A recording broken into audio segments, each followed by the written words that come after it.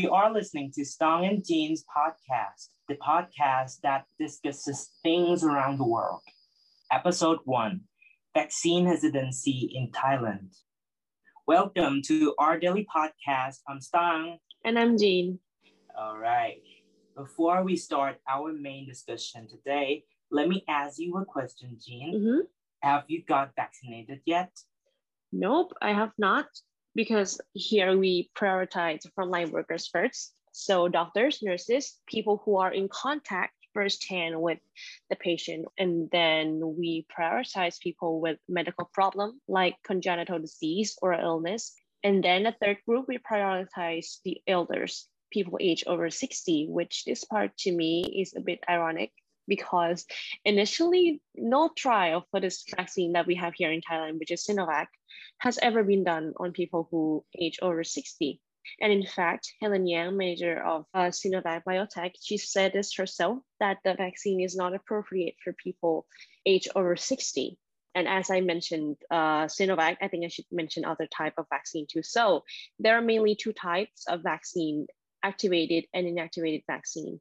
Activated vaccine like Pfizer and Moderna, these two are two doses vaccine developed in the US. They contain material from the virus that will cause your body cells to remember and build a safeguard that will fight against the virus in the future.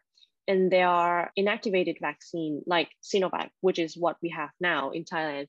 It is from China. It contains no living material, and you will also need 2 doses to be completely vaccinated. Yeah. I was wondering, what is the current situation about vaccination in Thailand? Does it have any problem? A lot of people are rejecting the vaccine.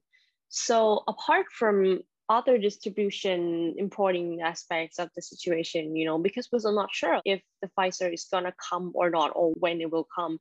And we are still not on the same page in terms of who and where and when to get the vaccine. Like there are a lot of people who are not yet reached the information. So apart from all that, we also faced with vaccine hesitancy as well. All right, I think vaccine hesitancy happens globally. As mentioned in Avik's talk on the episode of COVID-19 vaccine hesitancy in the healthcare workforce, in the US, there are some groups of people who are against getting vaccinated, like pregnant women and even healthcare workers. May I ask why it just seems unlikely to me that the healthcare workers are against the vaccine? Because they believe that the vaccines are rushly approved. So they don't believe in the vaccine quality. So that's why they are going against it. Okay, now that makes sense. Is there any similarities between the situation, like the hesitancy between the US and in Thailand? I think the similarity is that vaccine hesitancy that happened in both places have the same root, which is the way the authorities communicate with the people. In the US, Dr. Kaplan in Avik's talk said that incorrect information about the vaccine is circling around and the healthcare workforce doesn't effectively deal with the issue. He suggests that the authorities should spread the correct information about the vaccine. Likewise, in Thailand, we can still see some communication problems. The main thing is that the authority barely mentioned about Sinovac's information. And from what I've seen in like governmental pages on Facebook, like Thai Rusu COVID page or Health Public Ministry webpage, the only related post about Sinovac is how many jabs hospitals have delivered. Maybe due to the fear that people won't accept Sinovac, the authority doesn't talk to the people openly about the side effects or how to prepare oneself before getting Sinovac. So this even undercuts the people trust and makes them reluctant to get vaccinated. However, the difference between hesitancy in the US and in Thailand is that In the US, many might feel reluctant from fake news, incorrect information, and fear mongering about the vaccine. However, in Thailand, the side effects are real, and the government tries to sweep those information under the rug, which is very dangerous and serious. I saw some netizens came out and share their experiences on getting Sinovac. Could you explain more about what are the side effects of Sinovac, Jean? Yes, so the nature of this type of vaccine is that it carries that virus, which contains proteins, which hopefully your body will recognize and build immunity against it. But not all proteins function like that.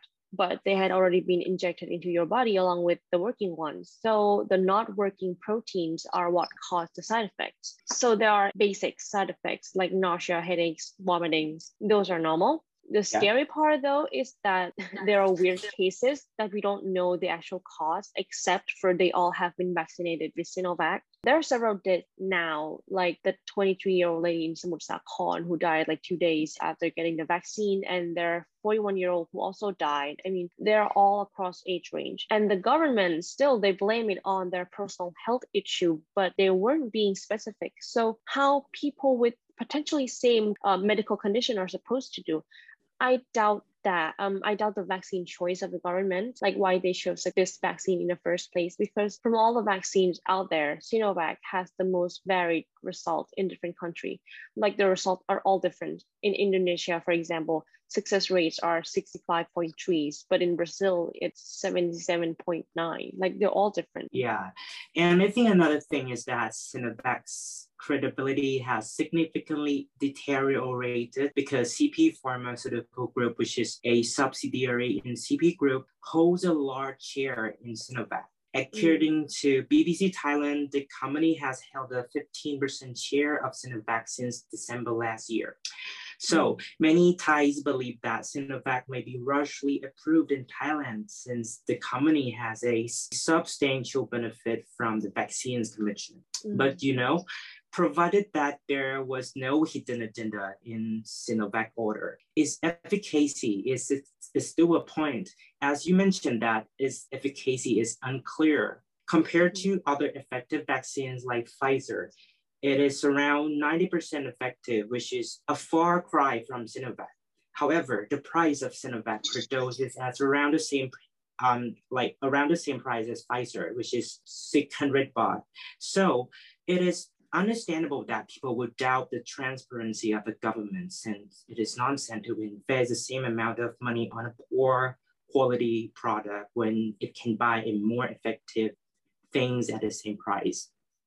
Yeah, so I totally agree. I think I can see why people are hesitate to get the vaccine. And one more important factor, I think it's storytelling, just like they said in the podcast, that people want to hear these information about their health from the healthcare workers because they trust these people and not the government or celebrity, which I totally agree. It is the same here as in Thailand and I think that we are aware because the government spokesperson on this matter is also a doctor. But there are also other doctors and nurses and medical workers on social media, on their own platform, many of them that I know personally, who disagree with the government choice and do not want to get vaccinated, and don't encourage people to do that, which to me, it says a lot. And I think that's probably why people are hesitating to get the vaccines. Yeah, and the solutions that I can think of right now is to change the vaccine, right? Yeah. This is from Bangkok Post. It reports that the Prime Minister confirmed that 5 to 10 million doses of vaccines from other brands will be available by July. So hooray! So we still have a glimpse of hope, right? Yeah, I hope so because. Oh, and other solution I think is that the government should be more clear and be more specific when it comes to reporting the situation, because every public announcement from the government that I saw lately are so vague. Like if they want to reverse what they said in the future, they can absolutely do that.